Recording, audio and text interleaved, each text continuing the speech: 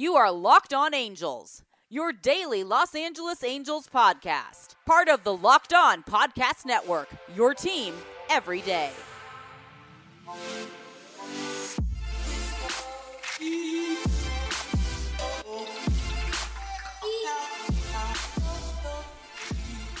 Hey everybody, welcome to Locked On Angels, part of the Locked On Podcast Network, your number one daily stop for Angels information you can only find here at Locked On Angels. You're locked in with Taylor Blake Ward for the next 15 minutes or so, and for today's podcast, we're going to talk about Shohei Ohtani and Griffin Canning. Both played in last night's 5-2 win for the Angels. We're going to break down Shohei Ohtani's 2019 debut and talk about Griffin Canning going through the order multiple times last night. Before we do that, though, we got to remind you to follow us on Twitter at Locked On Angels. You can follow me personally at Taylor Blake Ward. And also, make sure to download today's podcast or any of the episodes on the Locked On Podcast Network through Apple Podcasts, Google Podcasts, Spotify, or the new Himalaya podcasting app, free and easy to download through your Apple app or Google Play Store. And now for our first segment, it's showtime! And now, ladies and gentlemen, time for the show. It's showtime! It's showtime, everybody! Showtime! That's driven out to center field. That's got some sound. Ohtani's son has done it again. Don't say it. Please, don't say it. No, I have to say it, Mitch. Showtime. Let's bring it in as showtime, right?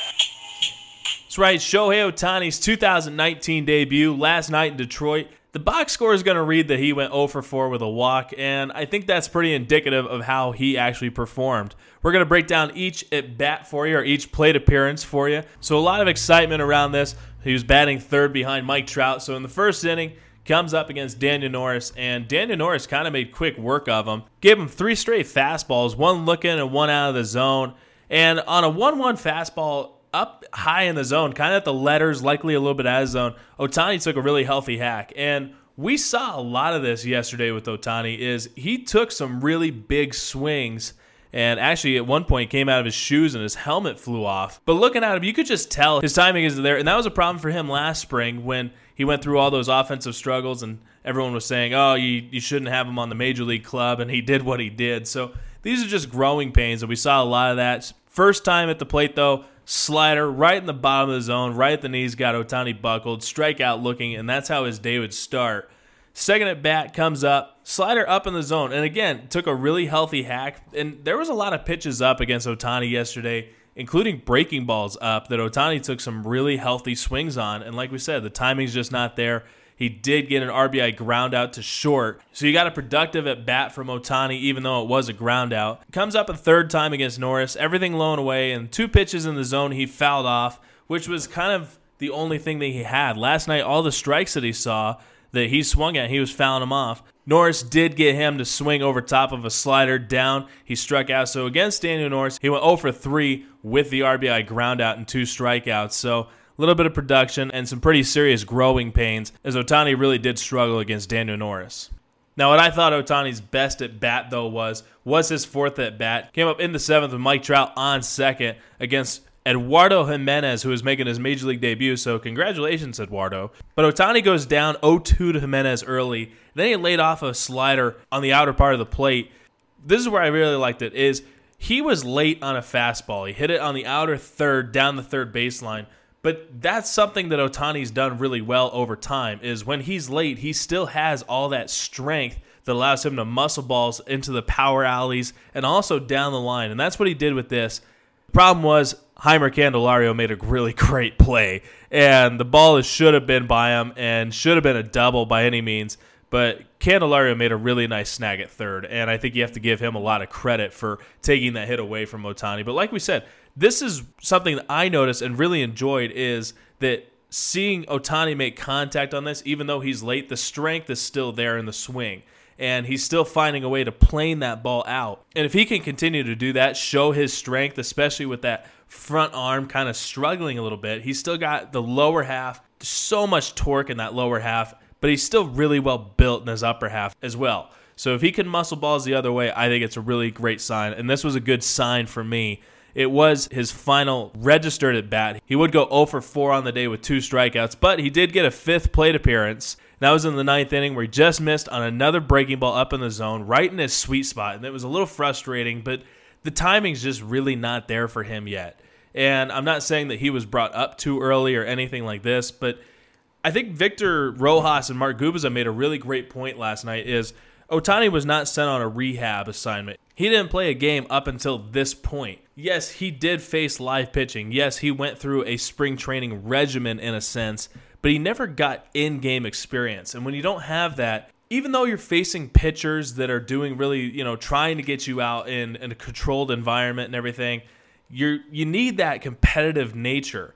And unless you're taking that competitive nature into the box for facing, live pitchers, you're not really going to get that in game. So I think that, Ohtani did look okay. The approach needs a little bit of work. 2 strikeouts did come against lefties, though. And I still think there's a lot of growing for Ohtani. I was actually a low man on his hitting. And that was before he came overseas. When he was an international prospect, I said, oh, this guy's a fantastic pitcher. He's a top-ranked pitcher, maybe the best prospect in baseball. But I don't think he's going to hit. And obviously, he proved me very wrong last year. Very, very wrong. And I'll accept that. He hit better than the majority of the league did. Obviously, he won Rookie of the Year primarily because of what he did as a hitter instead of what he did as a pitcher. So I got to give him credit for that. But like Victor and Gooby said, you need that in-game experience and not the controlled environment necessarily to find your timing, find your game within the game. And like Victor and Gooby both said, they understand exactly why the Angels did this, and I do too. I understand why he wasn't sent on a rehab assignment, but I also think it would have been very good for him to have that in-game experience. I've digressed a ton here. We're still talking about the 5th plate appearance for Ohtani. So he did miss the breaking ball up in the zone, right in a sweet spot, fouled it off. Then he just had junk pitches coming his way for 3 straight from Jose Manuel Fernandez, and he got a walk. So if you're keeping it home, he went 0 for 4 with a walk on the day, 2 strikeouts. That was Shohei Ohtani's 2019 debut. Don't let one game dictate your opinion of this guy. He won Rookie of the Year last year for a reason, and he is a very important piece to the Angels lineup. So just because he went 0 for 4 in his debut, don't fret. He's not going to go 0 for 100 and whatever. He's not going to be struggling to do what Chris Davis did and go 0 for 60 or whatever it was. Shohei Ohtani is going to be just fine. We got to head to break, but before we do that, let's talk about ZipRecruiter. ZipRecruiter is the smartest way to hire. Their powerful matching technology allows you to skip through hundreds or thousands of resumes because they'll do it for you and find the right candidate and invite them to apply to your job. ZipRecruiter is so effective, 80% of employers who post on ZipRecruiter find a quality candidate within the first 24 hours. Right now, you can try ZipRecruiter for free. Just head over to ZipRecruiter.com/lockedon. Once again, that's ZipRecruiter.com/lockedon. ZipRecruiter, the smartest way to hire. We'll be right back with more Locked On Angels right after this. Welcome back to Locked On Angels. You're locked in with Taylor Blake Ward for about 7 more minutes. We're going to talk about Griffin Canning here in the second segment. But before we do that, I want to talk about Angels starters through the organization last night.